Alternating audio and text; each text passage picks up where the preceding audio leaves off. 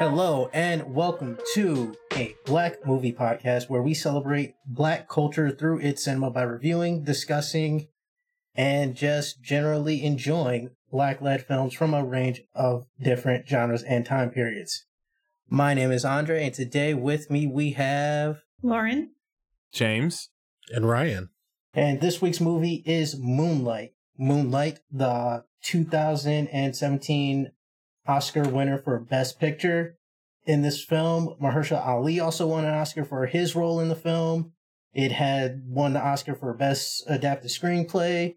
It had several Oscar nominations. I could go through them all here, but that would be kind of boring for the next 5 minutes or so. So I'm just going to move on to the box office. The film was made for a $4 million budget, and it opened to $400,000 on its opening weekend in the U.S., ended up grossing about $28 million in the U.S. and just over $65 million worldwide, which for a $4 million movie is pretty good. 10-1, over a 10-1 gain right there. Quick summary of the movie is that we follow a young man by the name of Chiron through his life as he battles with his sexuality and his harsh living conditions growing up in Liberty City, which is a neighborhood in Miami, Florida. Or is it Miami-Dade County? A neighborhood in Miami-Dade County.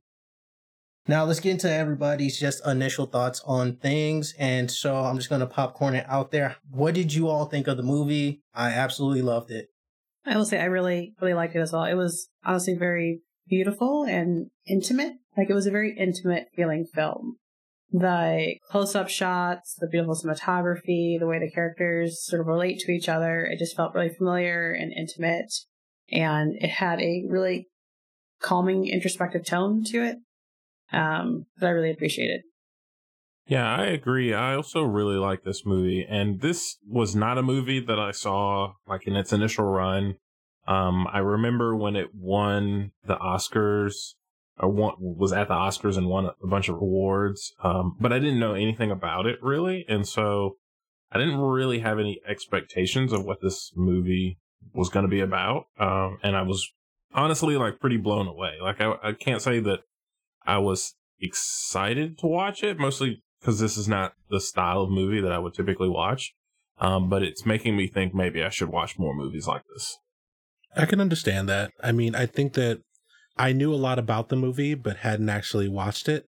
There's a clip from a scene late in the movie that had floated around after it won the Oscar that was used to show the kind of depth to the performances that what the actors were giving in Moonlight.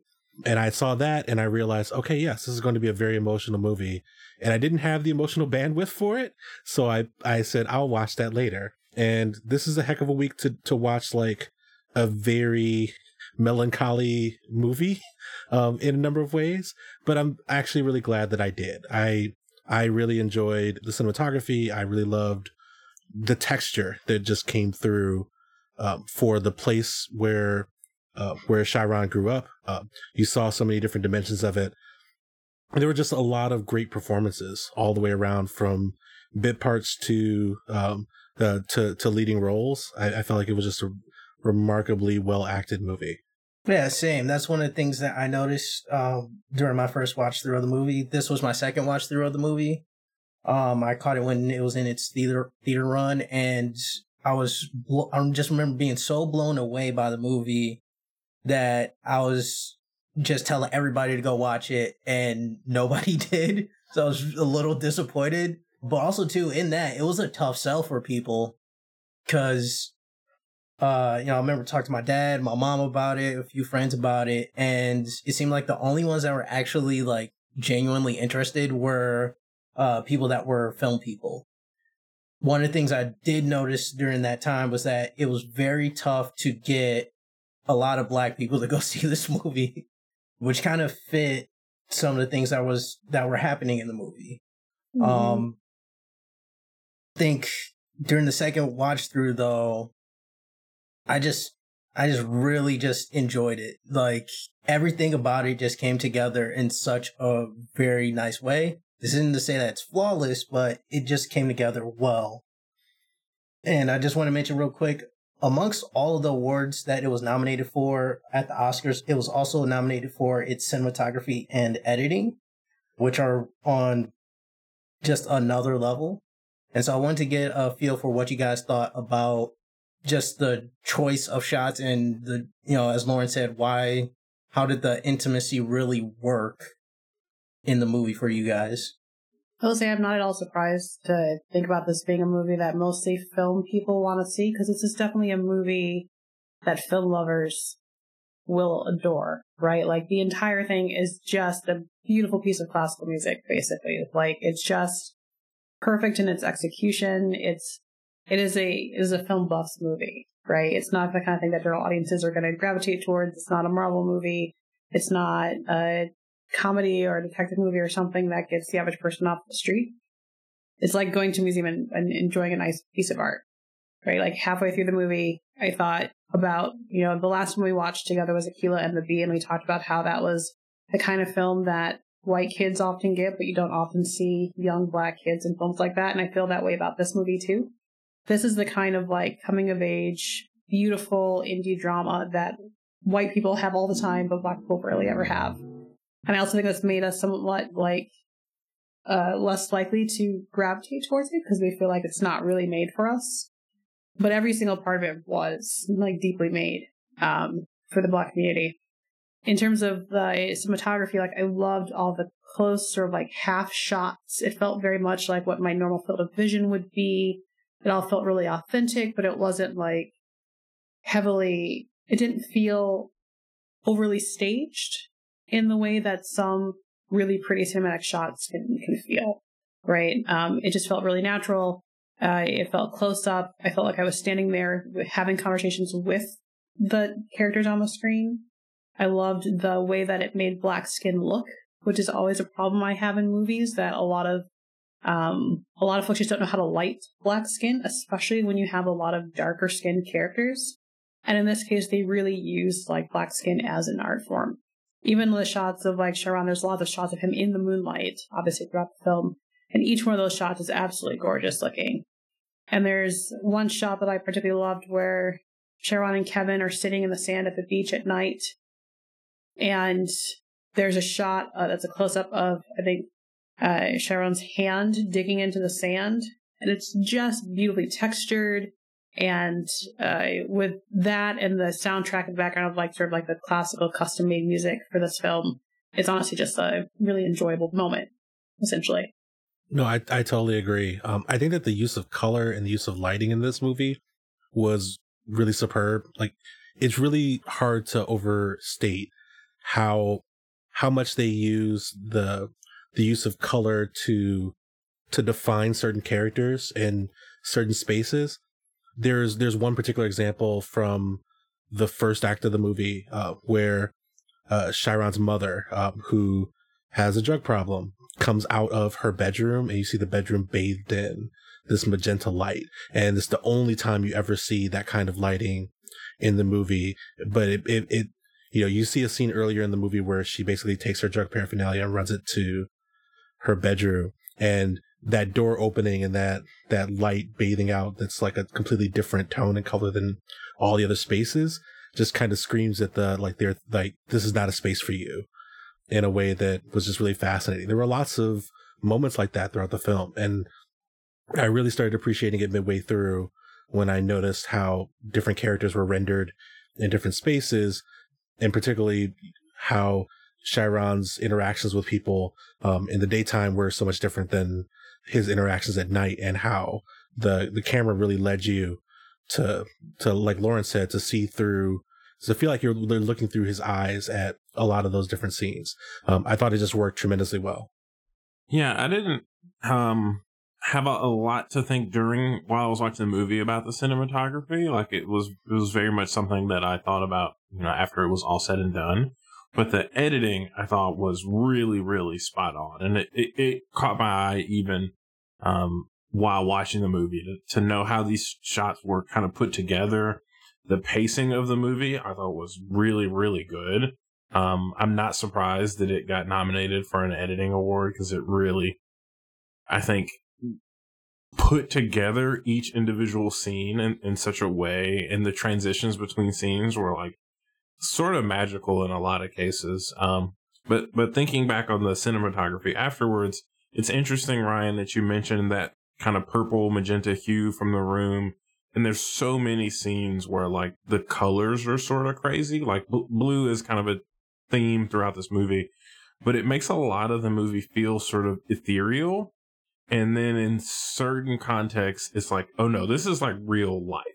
I think the movie definitely did a good job of like sort of transitioning between these things that could be, fanciful, with juxtaposition of, oh no, in real life, when we have real lighting, that's when the real stuff starts to happen.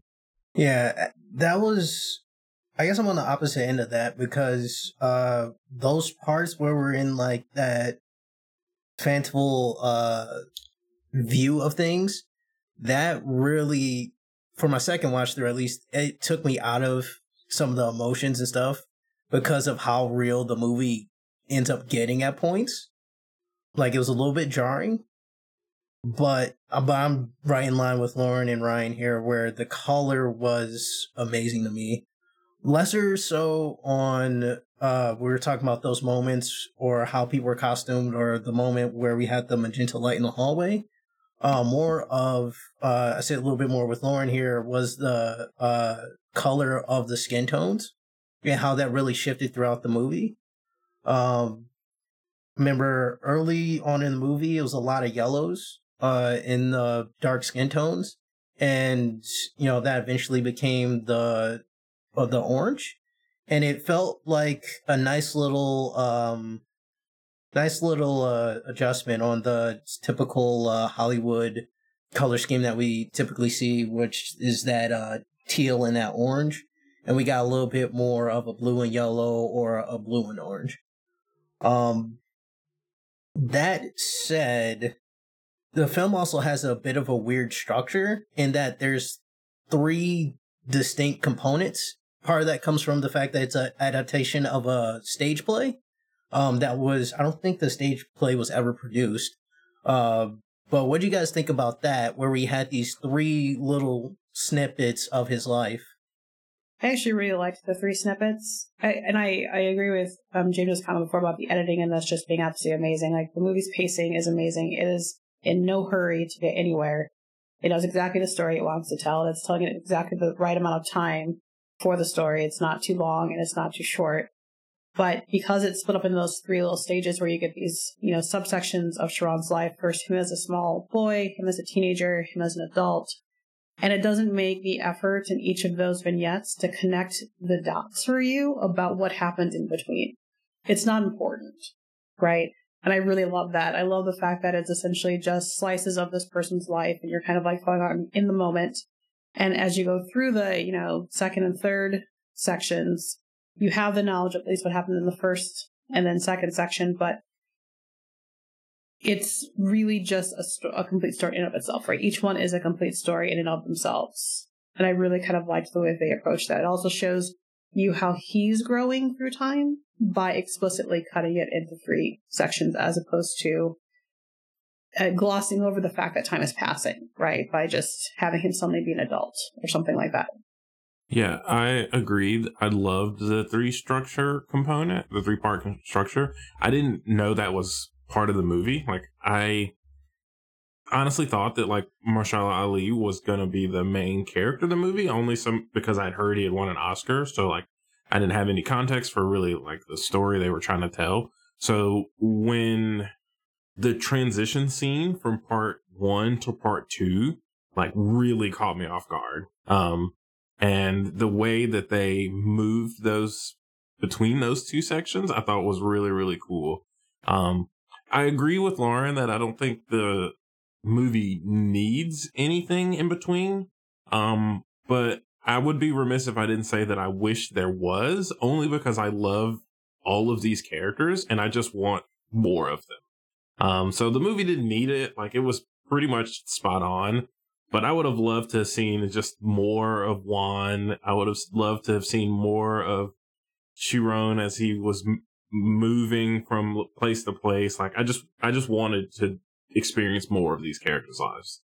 Real quick there, James, that point about Juan, I got something I want to mention about that later once we get into the spoiler territory. Yeah, same here.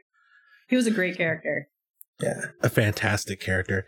The fact that he won an Oscar for essentially a third of a movie where he was not the protagonist shows just how crazy talented and crazy skilled he is. Mm-hmm. It is really just a masterful performance. I found myself rewinding parts of the movie, just looking at the mannerisms that he invented for Juan, that I don't see in other cinema work that he's done, where it's like he really created this character who feels like a whole complete person in a ridiculously short amount of time. Like it's really incredible how much you felt you knew Juan, innately through what was really just a few conversations when you look at the total runtime. It's really impressive. Yeah, and just before we get over to that spoiler talk, and get into some of our favorite characters here, I wanted to mention, just because of my struggle, my first time watching this film, getting people to watch it. Do you all have like people in mind that you would recommend this movie to? I would absolutely recommend this movie to my nephews when they're maybe a little bit older. I mean, they're like 9 and 10 right now, so I would probably wait till they were teenagers, but I think it would be a great movie for them because of the themes that it has around Black men, masculinity, sexual identity, etc. I think are really important ones that don't get talked about enough. That was one of the things I loved about, Juan's character in particular, is he created a great counterpoint for some of the more typical stereotypes you often see in this particular space. But I did really appreciate the movie is very much about Sharon figuring out who he is, right? Like who he is, what he is, and how to be comfortable with that. And I think that's something that I would want, frankly, like all young kids to have an opportunity to sort of like witness. My nephews also come to mind. I have a lot of them of varying ages from, I think, as young as like 14 up to like 22 or so. And I could imagine recommending this movie to them. And also to my mom. I think it would be, because it's so different in the way it portrays masculinity in Black men, I think it would be sort of refreshing for my mom to get some additional perspectives than what media would normally tell her, Black men should be like. No, yeah, I agree. I also thought of young family members. I would also recommend it to a lot of LGBTQ folks, because I know that representation in movies that, especially Black queer folks, representation in movies like this doesn't come as often. And this one is done with love in a way that is really hard to overstate. There's just a lot of love and understanding around the character. There's a lot of implicit acceptance of Chiron's identity as not a problem that he has to solve like it is in some other movies.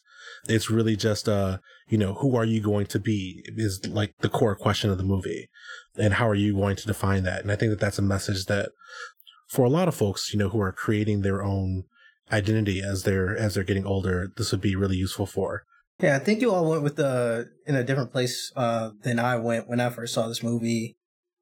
I initially texted my dad as soon as I saw this movie, because my dad typically watches most of the movies I recommend to him.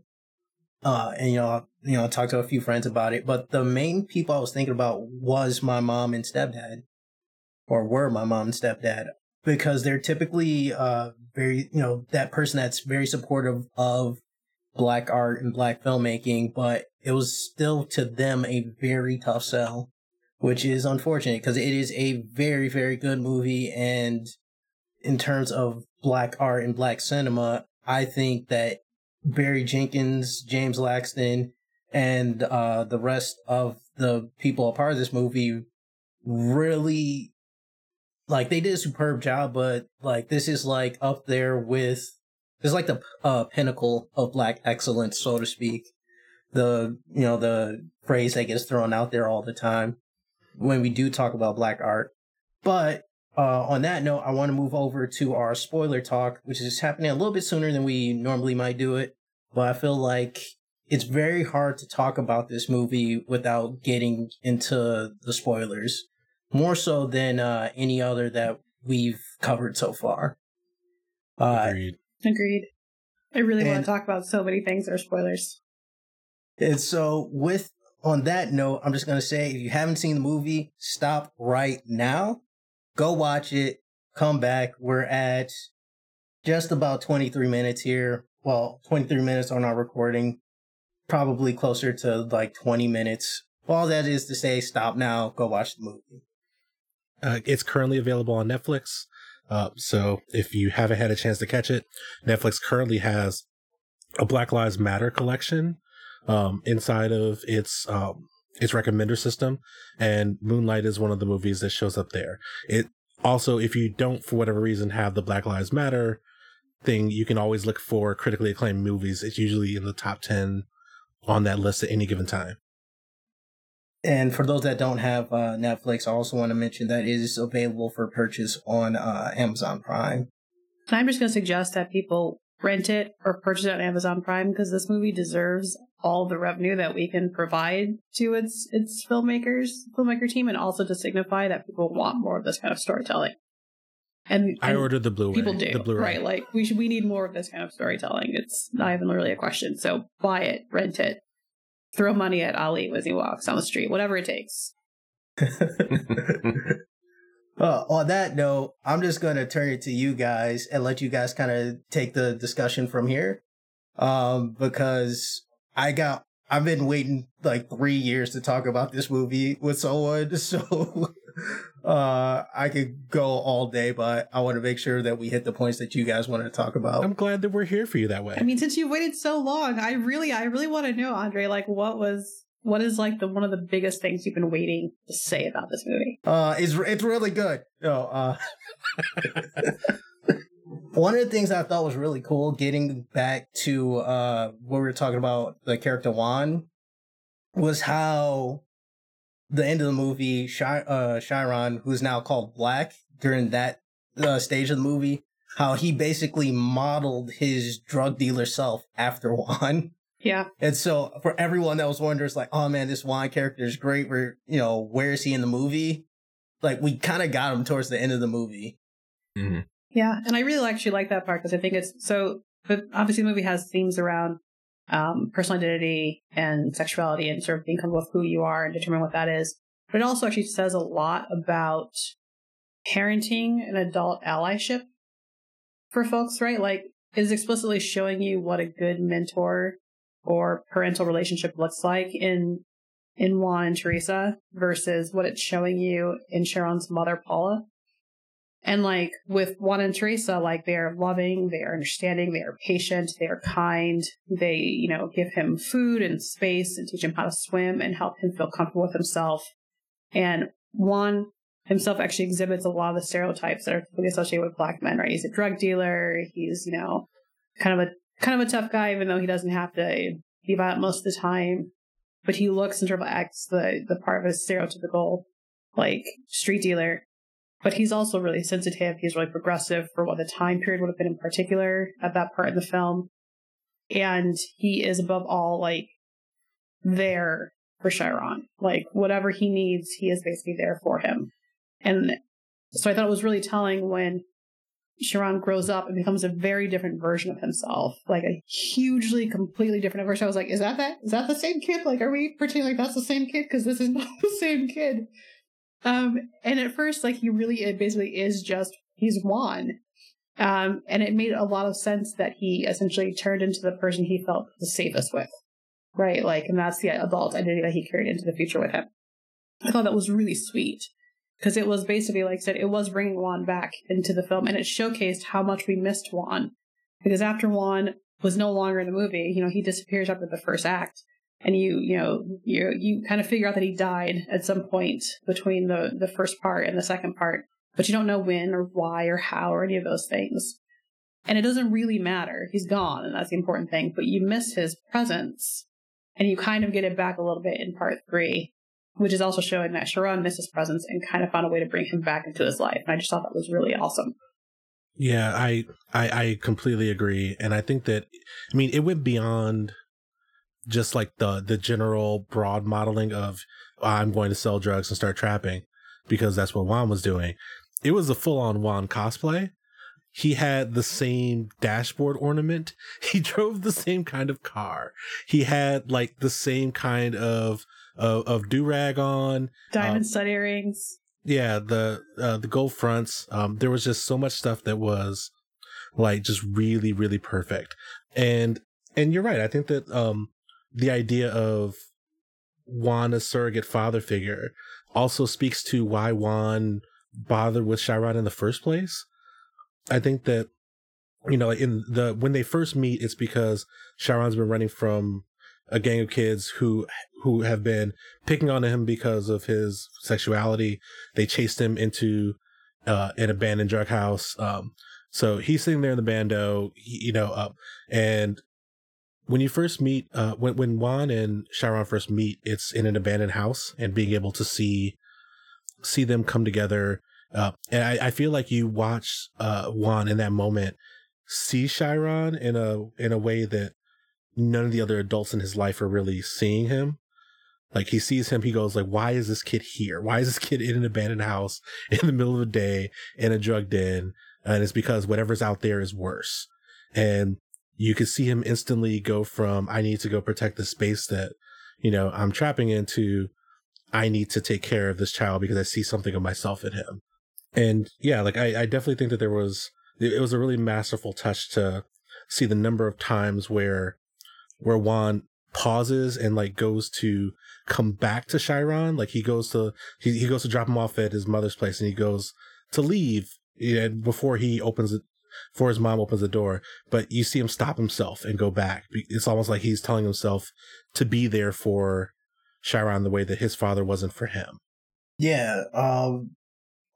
But one place I want to go, since we're talking about Juan, is we are talking about him as though he was a hero in the movie, which in the movie he kind of was, but he was also pretty much the cause of the main issue, which was interesting to see. And so my impression that I got, especially with the way that first act ended, was that he was once he understood the situation, he was pretty guilty, and that was part of the reason why he wanted to sort of take care of Chiron. I think it was referred to as little during that segment of the movie.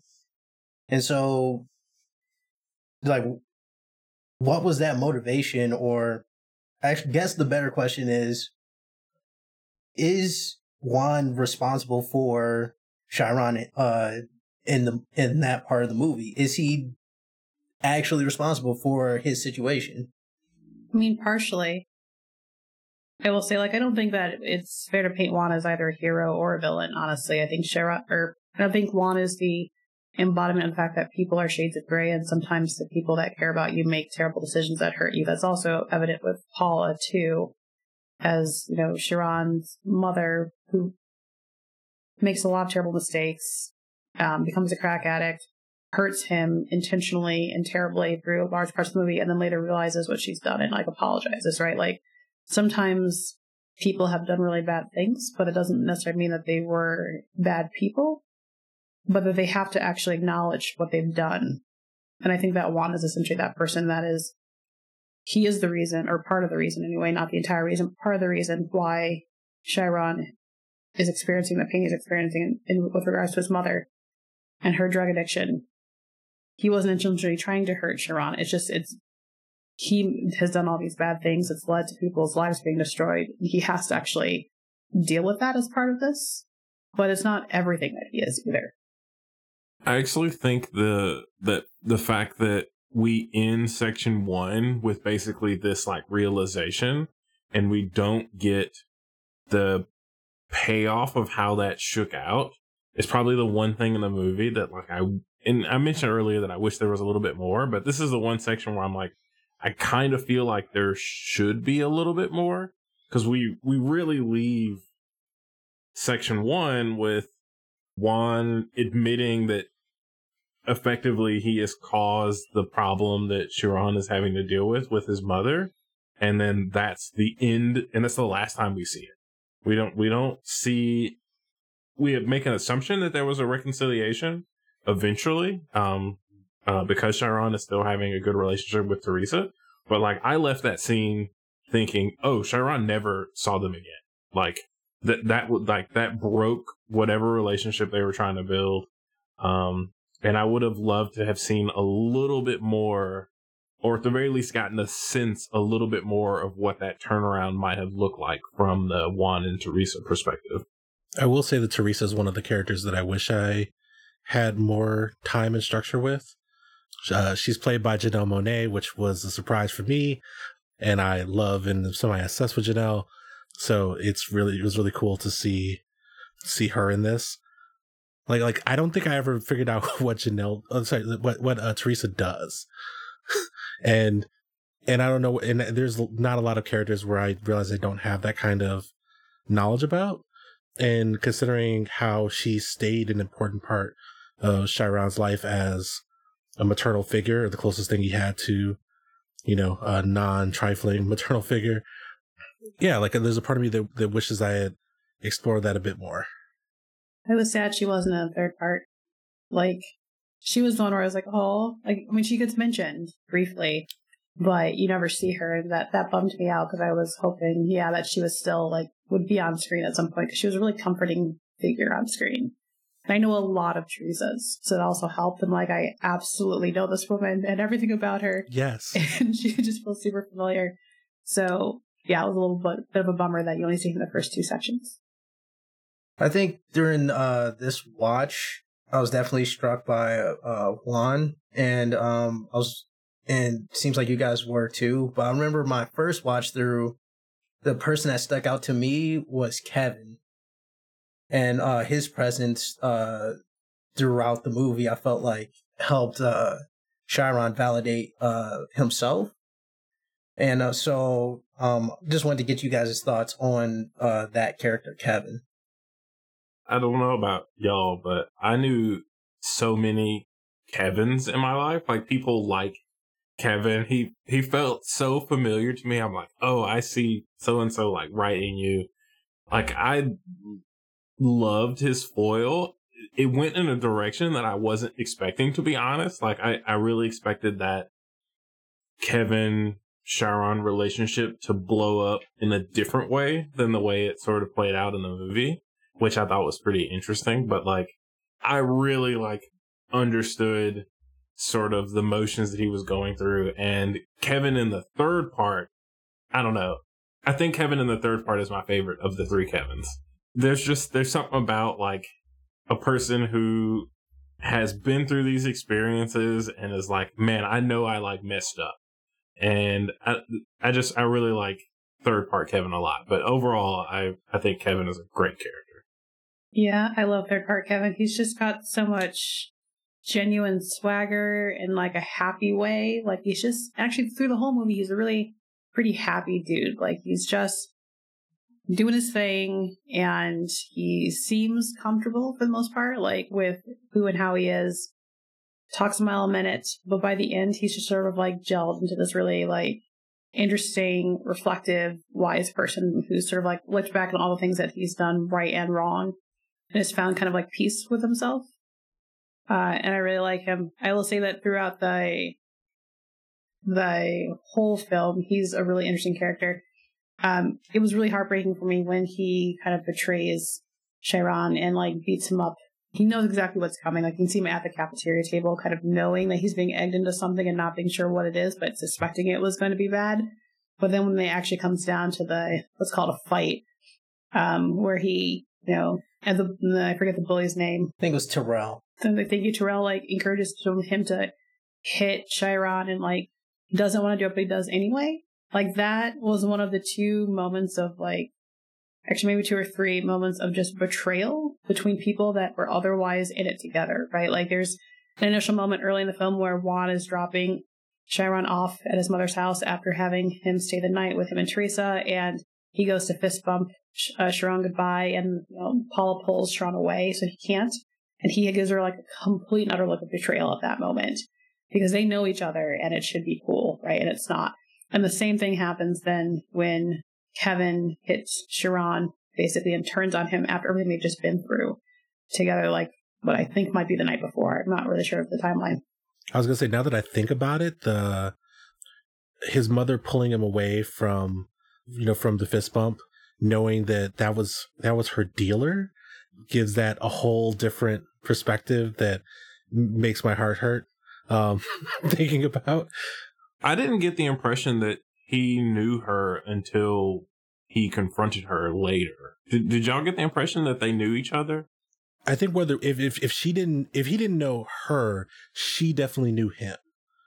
Because that's just the kind of way dealers work, is that like, you know who the dealers are in the neighborhood, especially if your supply is coming from them and their people. Like, I expect her to at least know who Juan was for sure. Yeah. I mean, I didn't, in that first moment, I had no idea. Afterwards, it became clear that he was her dealer. I was like, oh, that does, like, Brian, that sheds a whole new light on things. But I'm not really sure how much he recognized her necessarily either. Coming home from work, right? Like, as opposed to in other clothes, right? That kind of thing can change.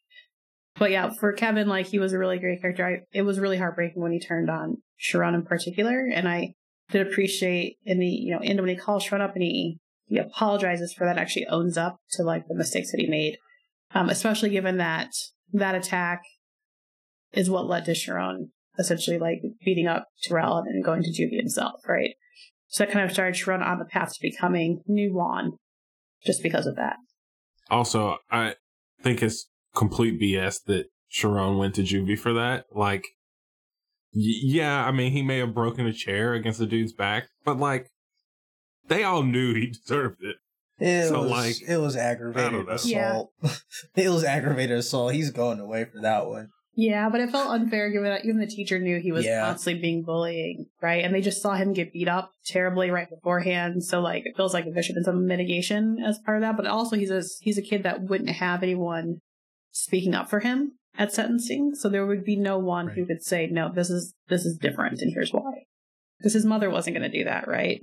But I will say about that moment, I remember being in a theater and then you had like the typical loud reactions. I had to like stop myself from cheering. I knew it was coming. Like as a kid who's like walked into school the day after a big fight and luckily had friends to stop him from like grabbing something. Like the camera angle they used as Chiron's walking into the school, his eyes are wide.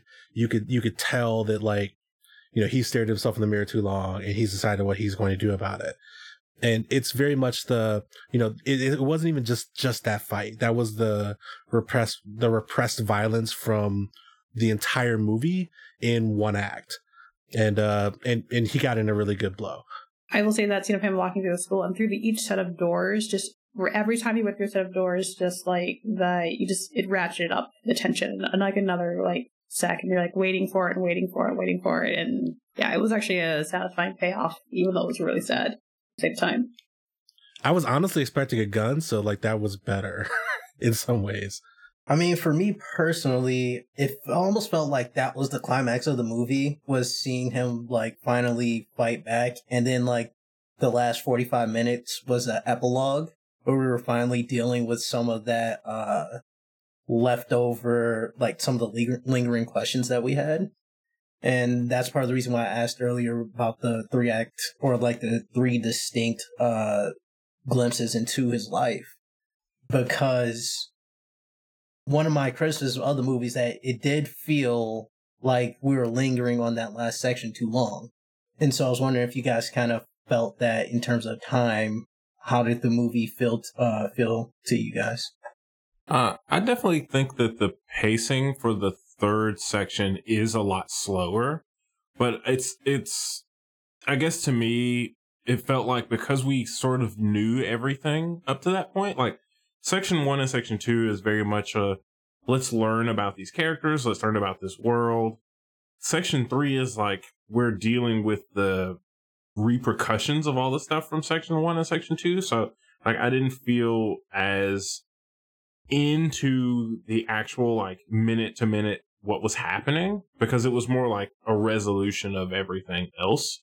So I would agree that like the end of section 2 is the climax of the movie, and then section 3 is just like it all kind of coming down.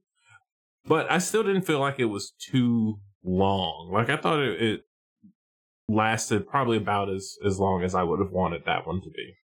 Yeah, section 3 was my least favorite section, only because section 1 and 2 were so good, and I really loved the worlds they had built up around Chiron. I will say section 3, I think, is where all the really important things happen, right? It's like, it's where all the things that build you up as a kid kind of culminate in who you decide you're going to be as an adult. And I found it was the only time where I found it really jarring to cut from Chiron as a teenager to, Black as an adult, and having him look and act so completely differently than he had in the previous two sections. At first I was like, this is weird. And I assume that this is a statement about like how much Juvi has changed him and all these things, but he's so completely like 180-degree difference in behavior between the shy kid that, mumbles, can barely look at people, doesn't really speak a whole lot, to like this dude over here who is basically any guy off the street, and who has like a lot of swagger and confidence, even if it's quiet. And that was I found that really jarring at first. But then when Kevin calls him and he hears Kevin's voice for the first time, he immediately reverts back to the Chiron that I knew from the rest of the movie. And watching that shift happen in real time in the movie was completely amazing. Like, Trevante Rhodes is ridiculously amazing at being both really tough and yet vulnerable at the same time. And that was the moment where he sold me as an actor and as the character, because he suddenly like just withdrew into himself and he stopped being able to speak properly. And he, even though he was in a room by himself, he couldn't really like meet anyone at eye level. And he's just become that little kid again. And so that was a moment where the third section became really important to me as part of the film. And from then on, I was just really invested in him going and meeting Kevin and seeing what their conversation was going to be like, and whether or not he could find that version of himself again. Yeah, what's funny is that a lot of the apprehensions that you had during that third act, like, you perfectly described a lot of people's on-set reactions when they first saw Trevante Rhodes walk in the room to play Chiron. Because I can't remember what interview. I watched a lot of stuff about this movie because I loved it so much when I first saw it. But remember, there's some interview out there where Barry Jenkins was talking about everyone on set, where they're looking at this guy's like, this big muscle-bound dude, like, how is he gonna, show the range that we're actually asking him to do? And then he walks in and they're just looking at his eye movements. Everyone's just blown away by how much, like, he was able to get across. He absolutely nailed it. It was honestly, it completely rivaled Mahershala's whole first act. Just being able to make that switch and become that version of Chiron again was just incredible. And he kept it up through the rest of the movie. Like, he during the conversation in the diner with Kevin, like, he kind of oscillated a little bit back and forth, but absolutely perfectly. And I was like, oh, this is the kid that's just been playing a part the whole time. And he has suddenly he's come back to who he was, because he's back in his hometown. So he's back to being Chiron, right? He can't be Black anymore. He's not in Atlanta. He's not in a new space where people didn't know him and his past and all that stuff. Like, he's back with his oldest friend, the only person that he's ever really been intimate with. And this is basically who he is. It was just beautifully acted. Yeah, I really feel like, I don't know if he was nominated or not for an Oscar, but if he wasn't, he should have been, because like the acting in that third set for him was really good. And the other scene that really convinced me that his acting was really top notch is when Kevin is describing his kid that he's had, and Chiron's demeanor like completely changes. He gets jealous. It changes from like heartbreaking. Yeah, he's super jealous. Like, all the swagger that he had been trying to like keep up to that point just like completely falls apart. Like, and the look in his face, it like said it all. And that's the part where I was really sold, and I was like, oh no, like this dude is gonna be somebody. No, yeah. There's a moment there where he asks Kevin, like, well, why did you call me? And it's clear that like there was so much hurt in the phrase of the like, you have other options to pursue human intimacy and relationships, and I don't. Why did you bother calling me? That really just, transmitted how much of that character he was inhabiting. And I think it was just like you all said, it was a tremendous job acting, because I had the same reaction. I think that so much of the movie in the third act is about how much Chiron has repressed from his past. Like, we've witnessed all of these things, we've seen all these traumas, and in some ways his donning of the Juan cosplay, as I keep calling it apparently, is a protective armor against all of those things that hurt him. He won't necessarily be caught up in doing drugs if he's the one selling drugs. He's not going to be mistaken for he's not going to be called out or clocked as someone who's homosexual if he's muscle bound and looks gangster. Like, he can, he builds up his body so that he can defend himself at all times, so he won't be jumped again. Like, there's so many things there that are all direct threads to the experiences in the first two acts of the movie. It just took me a while to see how they culminated into Black, who he became. And it was really gratifying to see some of that start to let go.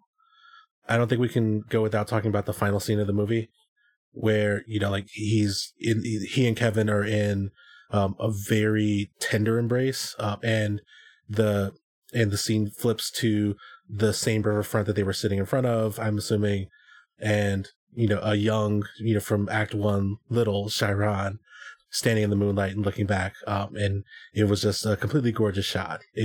There were so many parts of this movie that were arresting, but that was very much, I couldn't think of a better way to end it. And you actually start hearing the sound of the waves lapping in before you even get to that scene. Like, while he's there, like, Kevin is stroking his hair and comforting him, and you start to hear the sound of the waves, and it brings back the conversation they had in Act 2. Was it at the riverfront, about how he sought comfort in the water ever since Juan taught him how to swim. It was just really beautiful. Yeah. I want to rewind a bit. We're talking about the performance that now that we're talking about Chiron here, we talked about Trevante Rhodes and his excellent performance. I also want to rewind to Ashton Sanders, who played him during that second phase when he was a teenager getting bullied at school, and how good of a job that he did as well. Like, I felt like he hit all of the emotional beats that he was supposed to hit, which I think can be said for all of the actors or in the movie. But he in particular really sold that part of the film for me. And so, how well do you think that's not the right way to phrase it? I don't English well. How good of a job did he do in you guys' eyes? I think that he was really tremendous. I mean, we talked about like characters that we recognize in our lives, and I absolutely recognize like young Chiron in my life. That is, I've seen that awkward teenager in so many places in life, because I do a lot of work with young folks, and there's so much there. The way that his eyes searched around the situations to figure out, whether he was in danger or not. I felt like he was constantly scanning, which itself, now that I think about it, is a throwback to one of the scenes with Juan and Teresa, where Juan literally picks him up and says, you can't sit here at this table. You need to sit on the other side so you don't have your back to an entrance. You need to be able to see everything that's happening in front of you. And like, there's so many places where you see the weight of everything this kid has been carrying, in just the way that he walks and the way that he sets his lip. It was just a really tremendous job. I thought that the actor for young Chiron, for Little, was haunting, I guess is the best word for it. He very much pulled off the kid in a terrible situation who you feel bad watching go through this, in a way that just like completely kept with the character. I just want to insert real quick the name of, so just three real quick things. Little, who's young Chiron, I was pronouncing that wrong the whole podcast. I apologize for that. But Little was played by Alex Hibbert, which I do believe this was his first feature film. And Ashton Sanders, as I mentioned earlier, played Chiron. And then Black, who's the older version of Chiron, was played by Trevante Rhodes, as we mentioned earlier. None of them talk to each other about playing this single character throughout the movie. Barry Jenkins wanted them all to just bring their own interpretations to it. And he also had all of the actors for Kevin do the exact same thing. Thought that was a really interesting note when I read through some of the trivia for this movie, which, side note, read the trivia for this movie because there's some really, one, it gives you a good context for how important this film was for a lot of different groups, not just Black people, but also there's a lot of interesting tidbits for a lot of firsts are associated with this movie. I was say, like, thinking about the actors here, like, when I had no idea that they didn't talk to each other, they did an amazing job at essentially just finding the same kind of themes. Like, I did actually feel like I was watching the same person through different stages of his life. So that's amazing. For one thing, that they all tend to gravitate towards a lot of that. I agree with Ryan that Alex, who played Little Chiron, was really haunting. Like, that kid's got a lot of depth to him at a very young age. That's incredible.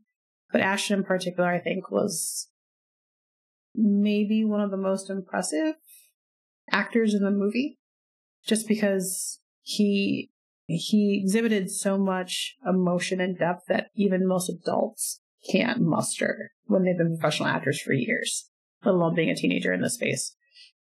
Assuming he was a teenager, which I guess I'm actually just assuming. I didn't actually look up how old he was. But in this case, like, the awkwardness just rolled off of him in waves. Like, everything about him just felt like kind of like a caged tiger. Like, he's itchy, he's constantly at alert. But then he would have, like, an interaction with Teresa, and it would slowly just peel away, and he would be fine. And then he'd go back to his mom, and he would sort of, like, tense up again and become just super awkward and cut off from folks. Or he would engage with Kevin, and, like, they would just intimately, like, connect to each other and touch each other, and he would seem awkward by the initial touching, but then he would eventually, like, lean into it and relax. And it was just really interesting to see him exhibit all these little tiny micro physical tics, basically, that you see when someone's been abused and then finally gets, like, loving, right? It was like watching a dog who's a stray, like, actually get rubbed and petted by a human and be like, oh, this is amazing. I really appreciate that. I will say, in each case of each pair of characters, for Alex, or for Chiron and for Kevin, every single pair had incredible chemistry, building highly with, you know, teenage Chiron and teenage Kevin, and their sexual encounter on the beach, which made sense. But by the time that they were adults, I'm like, these dudes have serious chemistry. Like, I'm completely shipping them now. It's not at all appropriate, probably. I have no idea if they've ever connected in real life, but man, they have amazing chemistry. Like, you can't really, like, teach that kind of chemistry between people on screen. It was really, and it added to the realness of their story, right? Like, they deeply had a connection together, and that it felt like that when you're watching them on screen. Now that you say that about their chemistry, I think that one of the most impressive things about the 3-act structure in this is that somehow, I honestly think that you could piece apart each one of those acts by itself and have a short film that would be worthy of a lot of awards. Just having those two meet in the diner and their interactions thereafter, like, that itself is a complete phrase, a complete sentence. It's like 3 different stanzas of music. It's just really well put together, and they're more than the sum of their parts, but each of the parts themselves is actually just really good. And I think that you're right. I think the chemistry is the sort of core that builds around, especially in acts 2 and 3. I actually think, as great as all the the Chirones and the Kevins were together. I actually thought all the Chirones with Kevin's mother, played by Naomi Harris, I thought that she was great with all three of the actors as well. Like that was the relationship that really sold the movie for me. I mean, Sharon's mother? Yeah, Sharon's mother. I always forget her name when I talk about this movie. Paula. Yeah. She did a great job. There's actually a really subtle thing from Act 3 when his mother's calling him and blowing up his phone trying to talk about, like, you know, when you're going to come visit me. And if you look at the screen of his phone, his mom isn't saved in his phone as mom. His mom is saved as Paula. It feels right. I don't know why I recognize that, but like, yeah, it's definitely a thing. Was just like, oh, yeah, no, this relationship is raw. Yeah, I didn't notice that, but that is very telling for where they were. And I'm glad that the movie decided to have them reconnect. Like, I think the movie would have been a lot sadder if they hadn't taken the time to have them connect again. Yeah, I feel like that third act really brought up a lot of the emotion in the film, because it was just very negative up until you start to see all of those questions that we had at the end of the second act get answered, really.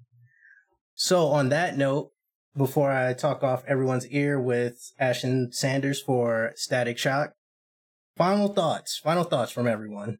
I'll echo something that Andre said earlier. You should watch this movie. I mean, I can't imagine that you made it this far into this podcast and haven't watched the movie, but if somehow you managed to do that, stop. We're going to be finished in like another minute or two. Go watch this movie. It is amazing. You will appreciate it. I'm going to add on to that to say that I think you should watch this movie and you should get someone else to watch this movie. Sort of thinking about what Andre was saying earlier about people, it being a hard sell, like make the hard sell for folks, because this film is honestly, out of the films that we've watched in this series so far, this is one of the very best of them, right? Like at this point, I think it's parallel to Into the Spider-Verse in terms of just overall best film in the series, which is, not that I don't love, Last Dragon and all that, but this is still objectively an incredible piece of cinema. And it's intimate and elegant and emotional in a really positive way. And I think the themes it talks about in terms of performative masculinity, of sexual identity, of acceptance, etc., are really important. So find someone that you love who needs to see it and make sure that they watch it. Yeah, I think I have to echo all those and just say, please watch this movie. Get more people to watch this movie. It is art. I'd like to also say that I feel like this movie should be required viewing for any filmmakers, cinematographers, photographers, in terms of being able to light black skin. It is revolutionary in how good it is. And there are no excuses left after you see what they managed to pull off with this movie of having, ashy looking black people in your photographs. They can be beautiful and layered. So I think that I'm mostly just grateful for how beautiful blackness was rendered in this movie in all of its different forms. I'm gonna be honest, this is the second Barry Jenkins film I've seen. I saw Medicine for Melancholy like way back, and that was good. This is better, and it is in my movie Hall of Fame, where I have to stop myself from watching it whenever I see it's available, because I want to give myself time to forget it before I get back to viewing it. Like this, it's an amazing movie. That said, next week our film is Finding Forrester, which is another one of those movies in my Hall of Fame. And am I forgetting anything before we clock out here? You can hopefully find us wherever podcasts are found. Hopefully. So Spotify, Apple Music, eventually when we get around to uploading things. You can find us on Twitter at BLK Movie Podcast, because all the other ones were taken except for the name Black Movie Podcast. You can also catch us at blackmoviepodcast.com as soon as I get that built. All the social medias. This movie is on Netflix and Amazon Prime. If you decide to purchase it, please buy this movie. Please watch this movie. Please share this movie. It is very, very, very, very good. And on that note, see you next week. Thank you for listening to the Black Movie Podcast. Our show is edited by Mike Knight. Our theme song is by Chris Negro Justice Brown. And our logo was created by Savannah Alexander. Even if you never heard of me, just know I murder beats. Leave all these kids with third degrees. Evidence is empirically laid out in front for you to see. I found the Trinity, good people, weed, and memories. These are the